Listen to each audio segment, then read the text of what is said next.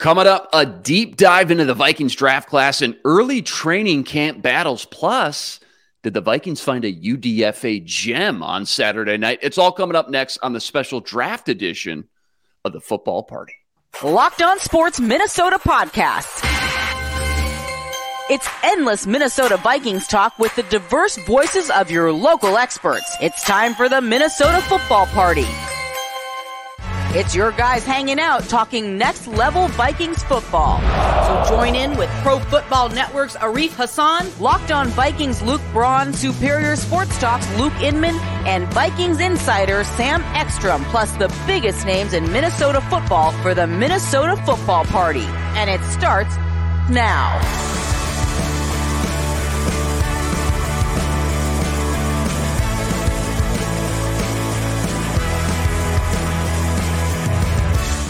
Back in the lab, another edition of the Football Party on the Locked On Sports Minnesota Network, your daily breakdown, everything Minnesota Vikings. You can now find it streaming on your Roku or Amazon Fire Stick devices. Just look out for and download our Locked On Sports Minnesota app there as well. That's Sam Ekstrom on Twitter, at Sam Ekstrom, co-host of the Ron Johnson Show every Monday, Tuesday, Wednesday.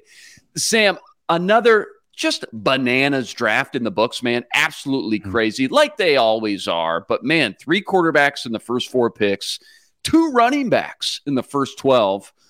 Playoffs?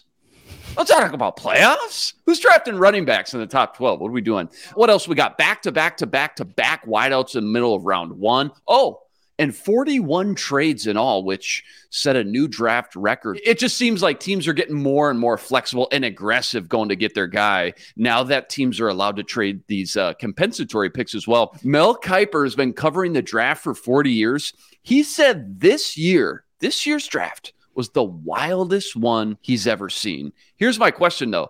Did everybody win the draft? Because you start to do all these post-draft articles, you read through them, all the draft experts are handing out their grades. Normally, there's always at least 5 or 6 teams that were just garbage, and 2 or 3 of those got straight up Fs. You know, it's usually the Texans or the Patriots because Bill Belichick he's going to draft Bill Belichick kind of guys. But this year, it's like the lowest grades I saw were like C+, maybe a C-.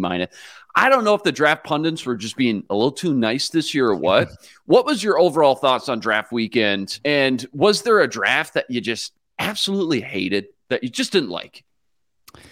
Yeah, that's a good question. I, in my wisdom over the years, in my great, vast experience covering this draft, I have come to learn that we really know nothing. And that your draft can often be defined by a couple of things.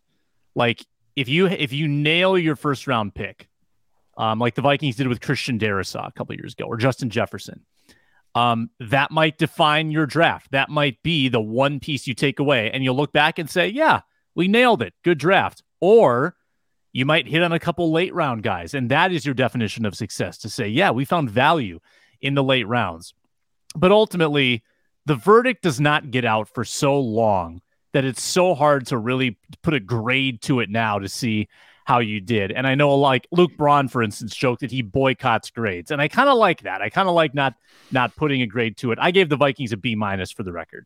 But I felt like on day 3, I was just seeing so many names that I expected to be gone well before, particularly in the cornerback position. A couple of those quarterbacks I thought would be also gone.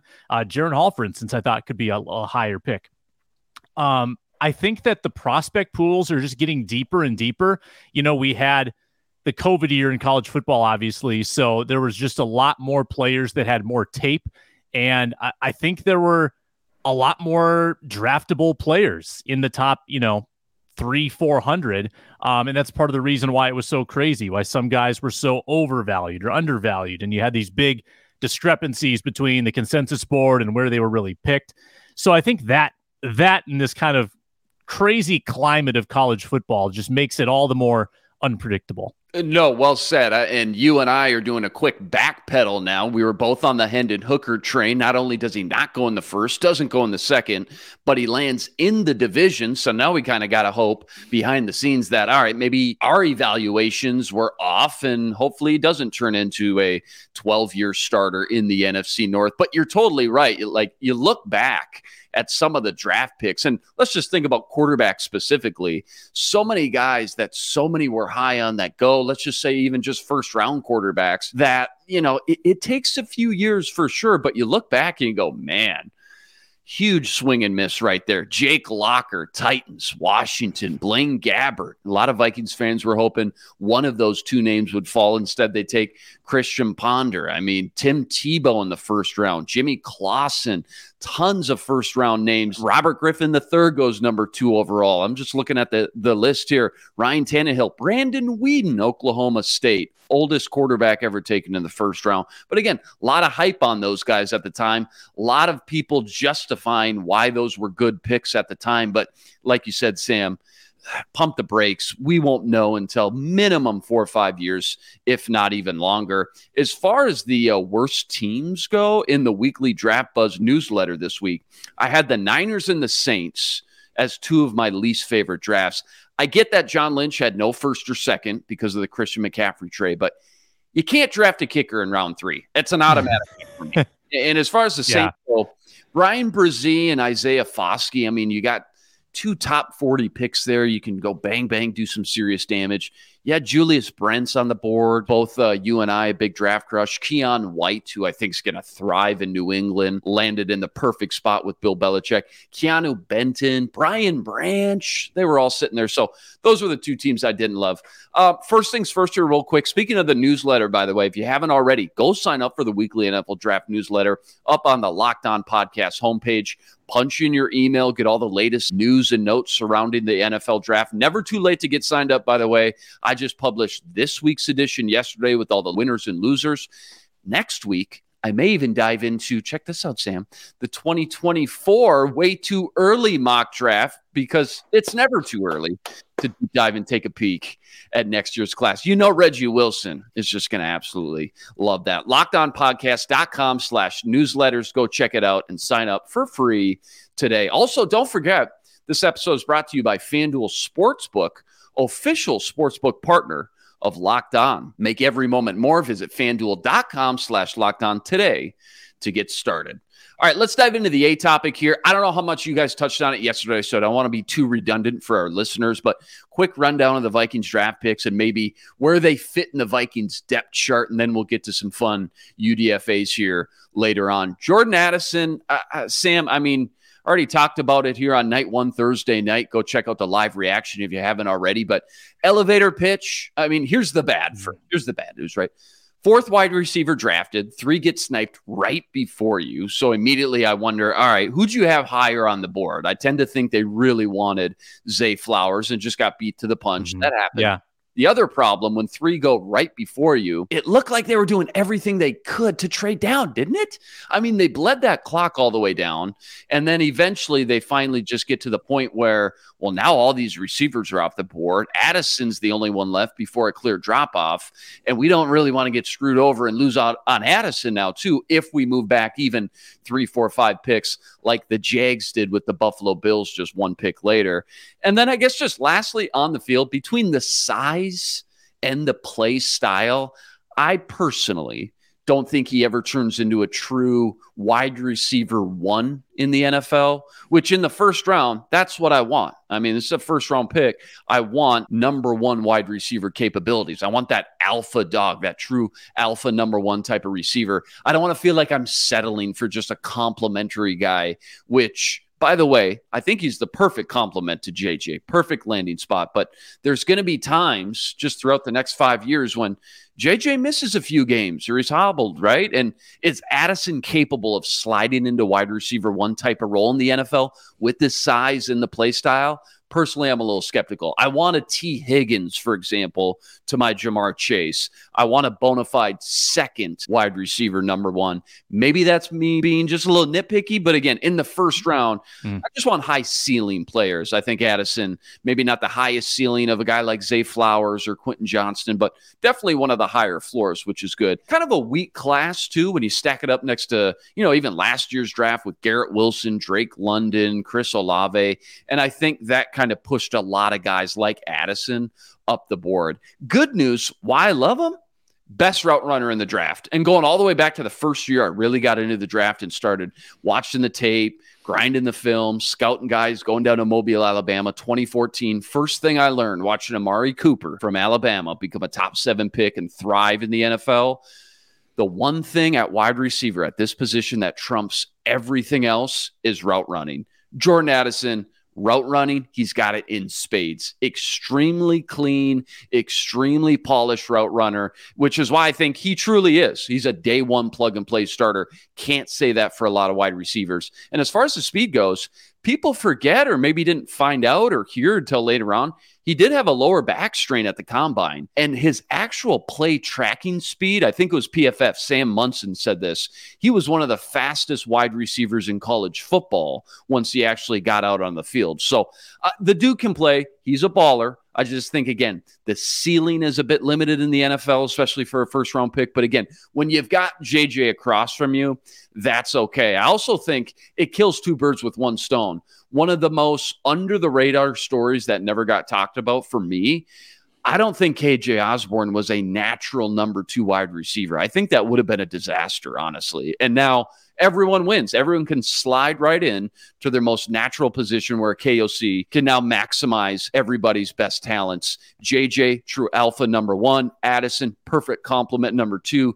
KJ in that number 3. Kind of Cooper Kupp role, honestly, more than people realize if you go back and watch the tape. And then 4, Jalen Nailor. Hawkinson, your number 2/number 3 weapon in the offense.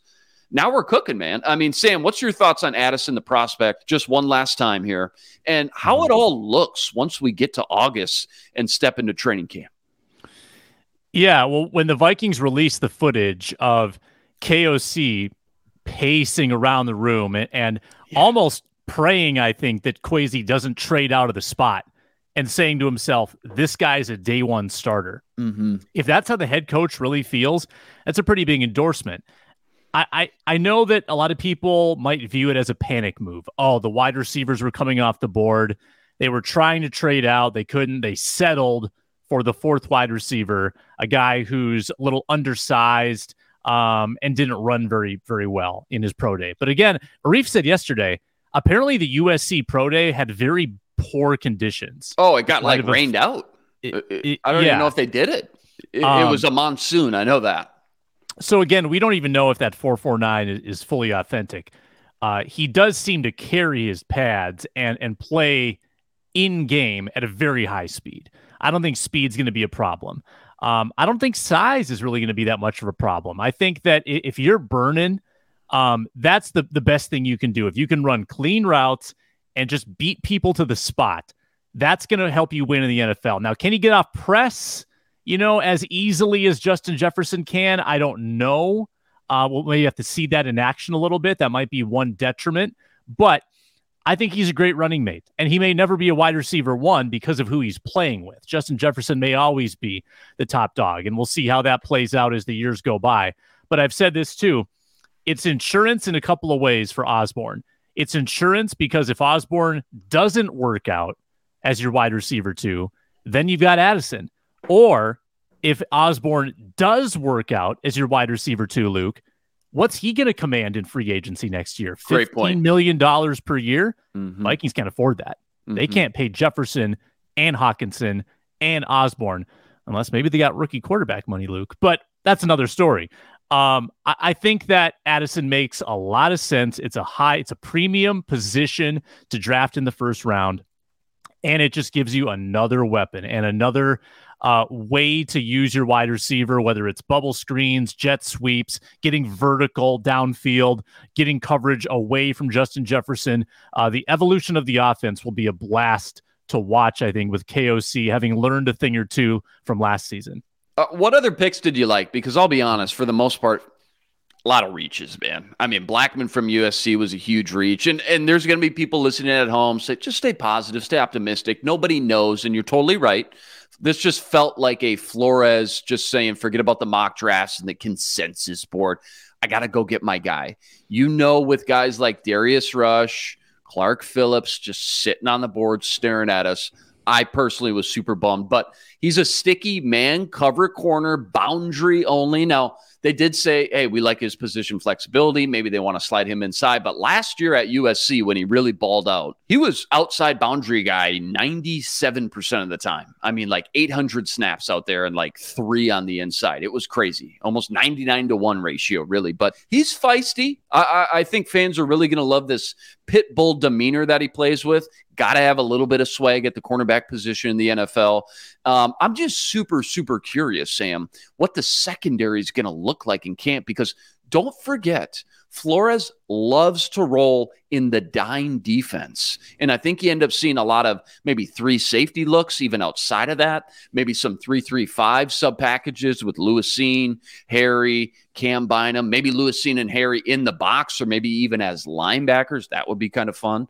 But between Bynum and now Jay Ward from LSU, he's got a ton of flexibility and versatility with guys who can play both safety in the box and cornerback, with both outside, inside cornerback flexibility as well. And the cornerbacks like Blackman and Murphy, again, specifically, are you going to play him on the outside? Or are you going to play him on the inside? Again, just a lot of different toys here, pieces to the puzzle. I'm just very curious how Flores puts these pieces together. What do you think it looks like in August? We spent a good amount of time yesterday on the party kind of talking about how this is one of the biggest question mark cornerback rooms in the NFL. You've got Byron Murphy and then a bunch of competitions, right? Murphy's going to play some slot. He might be your shadow guy, but who is going to be your traditional nickel? I'm not sure we know that. Who is going to be your opposite boundary? I'm not sure we know that. I'm not sure that we can trust Jerwan Williams, the pickup from New England, to be a significant contributor either. Remember, he's coming off injury. He was never a big contributor for the Patriots anyway, so he's going to have to battle for time. What's Jay Ward going to play?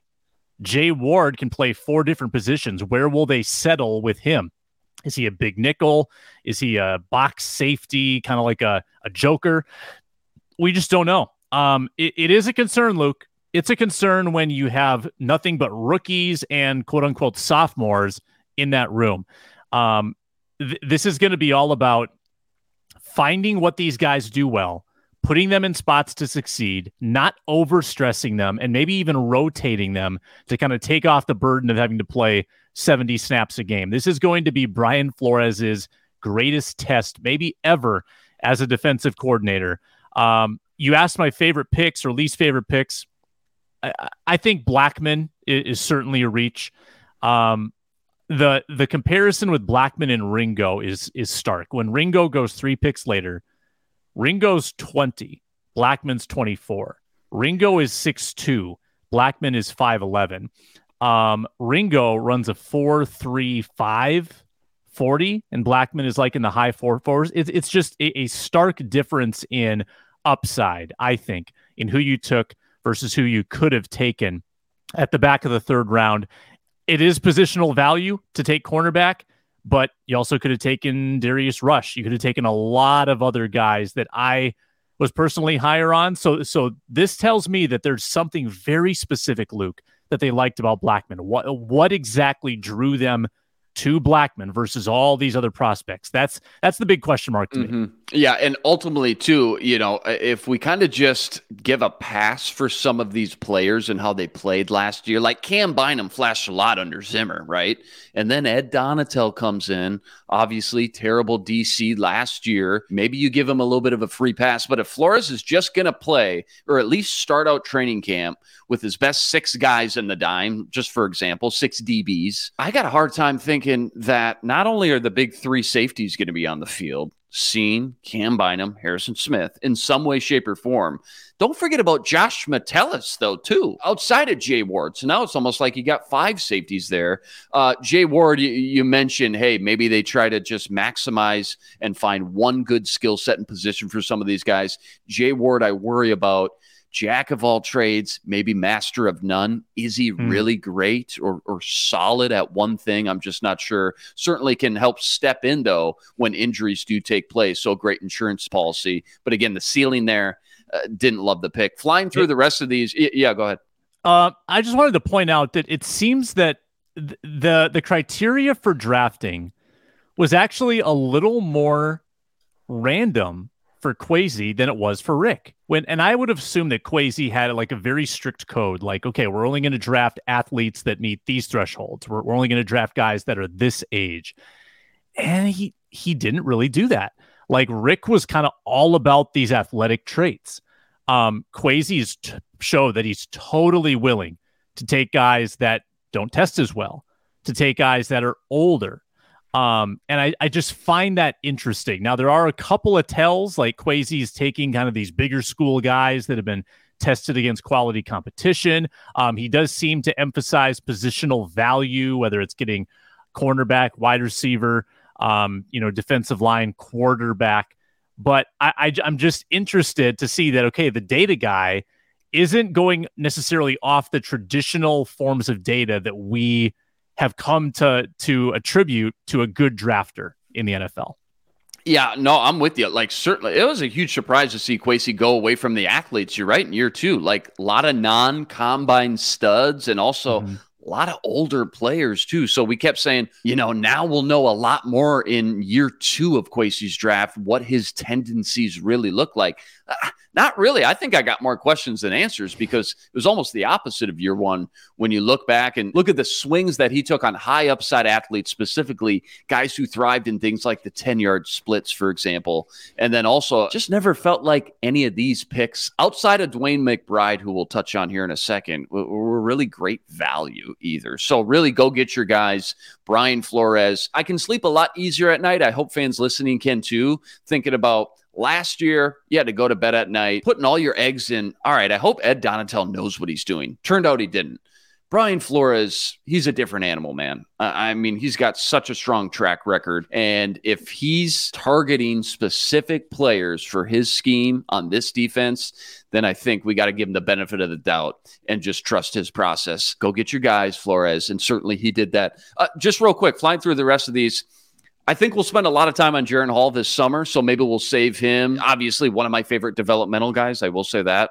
Baseball background, dude's got a fastball, far from perfect, obviously. Dude can sling it, though, man. I think fans are going to love watching a quarterback with some wheels. Dude can scoot at training camp. That's going to be a lot of fun, that quarterback 2 battle. I can promise you that. Almost 700 yards rushing his final 2 seasons. The nose tackle from LSU, Sam, might be my favorite sneaky pick of all these guys in year 1 because Vikes were desperate for some more beef up front, and he's that dude. I mean, he's an anchor versus the run. He's got some serious pass rushing promise as well that just needs to be developed. You saw it, though, and he only started 1 year, so he never really had that time to really develop and progress as an interior pass rusher. But I'm biased, man, because I'm a sucker for a good nose tackle. I think it makes the defense shine and helps not only everyone around them, the linebackers get free to tackle, everybody else plays better, but also it helps you get into those pivotal 3rd and long situations in the first place where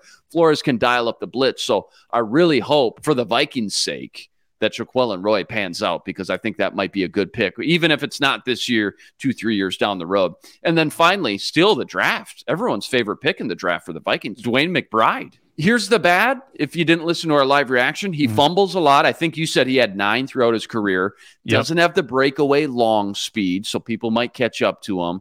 We don't know if he can catch or pass block. Doesn't mean he can't.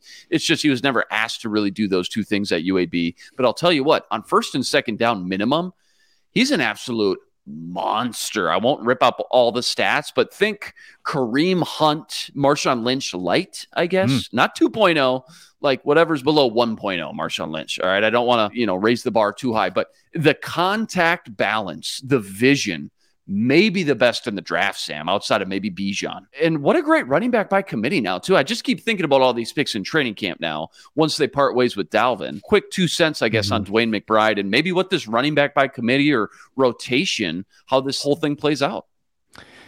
Yeah, well, I'm in love with the stats. The missed tackles forced, the breakaway capability, yards after contact. It's all great. It's all great. The caution is, and I've learned this over the years, there are a lot of running backs that come along that can absolutely run, and they can scoot, and they've got this burst, but they can't pass protect. And that keeps them off the field, because if you are a known liability in pass protection, it's a tell. It's a tell to the defense, or it's an exposure for your quarterback. So if he can't pass protect, that's going to be a problem, and he might have to turn into a practice squad guy. Hopefully he doesn't get sniped. But I think if Dalvin's gone, Madison clearly is your guy to kind of lead the way. And then maybe Wangwu kind of stays in that special teams role, and then you roll with Chandler and McBride as your 2 and 3 in a 3-headed monster, and just let those guys offer something different to the defense. They each probably bring a different skill set. Hit them with different players every other series. I like that idea. I also I don't really want Madison on the field for every single snap. I'd like to see other bodies out there. So I love McBride's potential. He's just got to pass block. I'm always a fan of just drafting one of these running backs on day 3 every other year. If you hit on them, great. You grind them down for 4 or 5 years. Now you got some fresh legs on first and second down behind Alexander Madison. Did Arif happen to mention where he was at on the consensus board? Because he felt like, out of all the Vikings picks, the best value. I think I just... Or did he at least mention that he was the best value compared to the consensus board? Maybe not he ranked as I tap dance here, Arif absolutely loved the pick. Okay. Said it was his favorite of the draft. I don't know. He might have been a little tongue-in-cheek. Arif tweets every other minute, so I'm trying to scroll down and get back to his consensus board here. Mm-hmm. And while you look that up, Sam, it was a loaded class of running backs. McBride, for some people, was running back 3, 4, 5, top 5 guy. Other people, because of all the concerns, the fumbles, the long speed, don't know if he can pass or catch. It's a pass-happy league. What am I going to do with just a first and second down guy? Running back 8, running back 9, kind of where he ultimately ended up getting drafted. So loaded class of running backs is my point. So I got it here, by the way. Assured, I kind of understand and can justify why he got pushed down to round 7. Yeah, he was 137 overall, and the Vikings took him 222, so an 85 pick differential. Outstanding. Yeah, absolutely outstanding. Yeah, that's going to be a fun one, man. Absolutely. And this will be, for the next 5 years, Sam, a great test.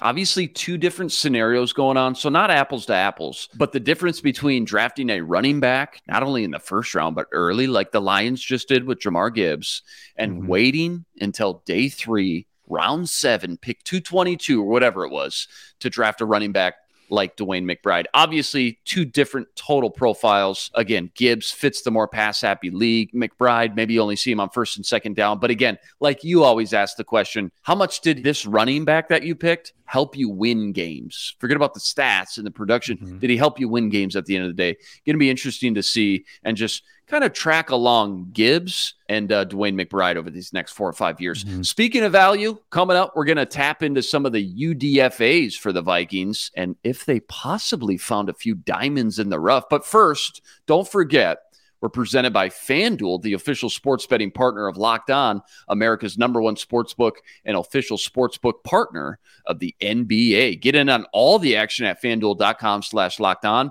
And remember, if you're a new customer, check out the no sweat first bet, up to $1,000 in bonus bets back if your first bet doesn't win. Download the easy-to-use FanDuel app and get your winnings instantly. Guys, they got money lines, parlays, prop bets. FanDuel's got everything you need to close out the NBA season's final stretch. FanDuel.com/LockedOn. Make every moment more with FanDuel, an official sportsbook partner of Locked On. All right, Sam, UDFAs, Despite how mild maybe the Vikings rounds 1 through 7, dare I say, maybe they were the biggest winners of the UDFA department after the draft. Obviously, got to temper expectations here. If you even find one full-time starter in this mix, you crushed it.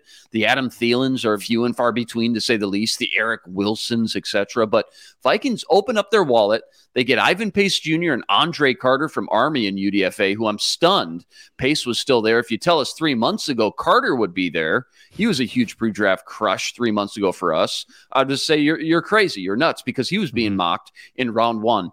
Obviously has a terrible pre-draft process, got bullied at the Senior Bowl. But come on, UDFA for Andre Carter and Ivan Pace? That's just wild. 2 studs here for the value. Your quick thoughts on both these guys. All right, Andre Carter was my crush for a while, and we were talking about him early in the process, like first round or day 2 maybe. Back in January. Ends up being UDFA because the testing was really poor. But remember, 15 sacks in 2021 in Army. He's got the right kind of build, 6'5", 260. His agility testing was actually very, very good, Luke. So I'm going to hang my hat on the agility testing and say, I don't need my defensive lineman to run a 40. I just need him to be fast in tight quarters. And maybe that's what Andre Carter will do. Ivan Pace led the NCAA in PFF grade for linebackers, pressures, sacks, and run stops. The guy was a production machine, more than Jack Campbell. The problem is 5'10", 230. That's just a very unorthodox height for a linebacker. 5'10" is very small. And if you're an inside backer, like he's not going to be an outside backer at that size. Inside backer kind of nullifies what he can do, I think, in a pass rushing role, which he did more in college. So I don't know if that's going to translate. But the production makes him very intriguing. So I can't wait to see what he does at the NFL level.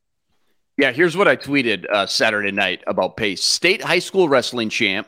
He did have offers from multiple SEC schools, led the MAC, played at Miami, Ohio before he transferred, in tackles in 2021, led the AAC in tackles and tackles for loss last year, led all off-ball linebackers in the country with 55 pressures, which that number alone, 55 pressures from an off-ball linebacker, is insane.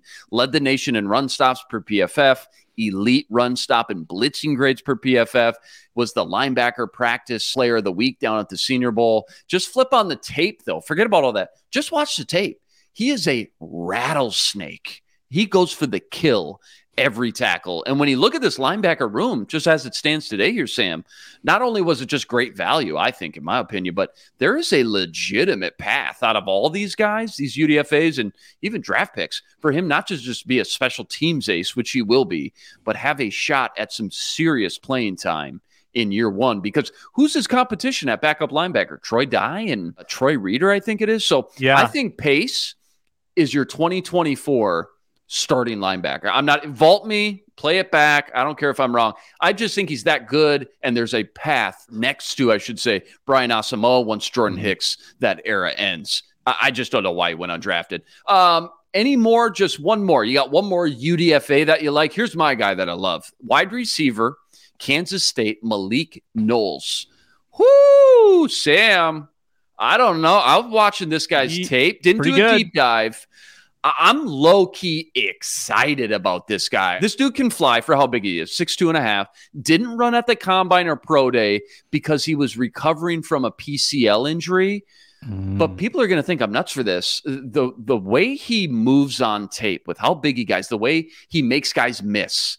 This is Cordero Patterson light. I'm not kidding you. I know I'm nuts. Return man machine, 3 touchdowns on kickoffs, a 75-yard rush for a touchdown at Kansas State, and leaves KSU ranked 5th all-time in program history with the most all-purpose yards, almost 4,000 yards all-purpose. So I think it was just because of the PCL. Granted, I mean, if he was healthy, still a day 3 guy, but I love what I'm seeing from this guy as a UDFA. Malik Knowles, wide receiver, Kansas State. Your thoughts on him, or your one last favorite gem the Vikings found in UDFAs? Yeah, so I had 5 guys that I put asterisks next to.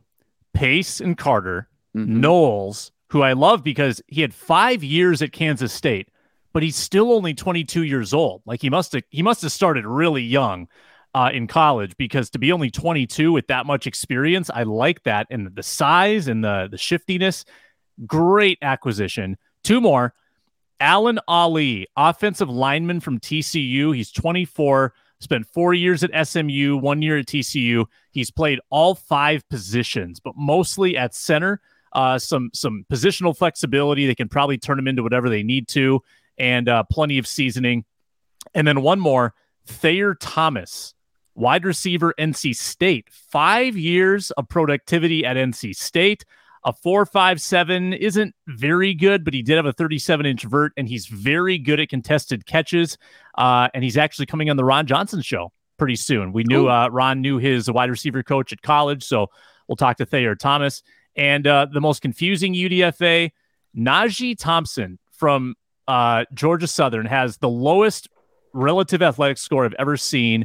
He's only 5'10", and he was only a starter for 1 year at Georgia Southern. He's like a 4'6". Very confused. Don't know what's going on there, but I like those other 5.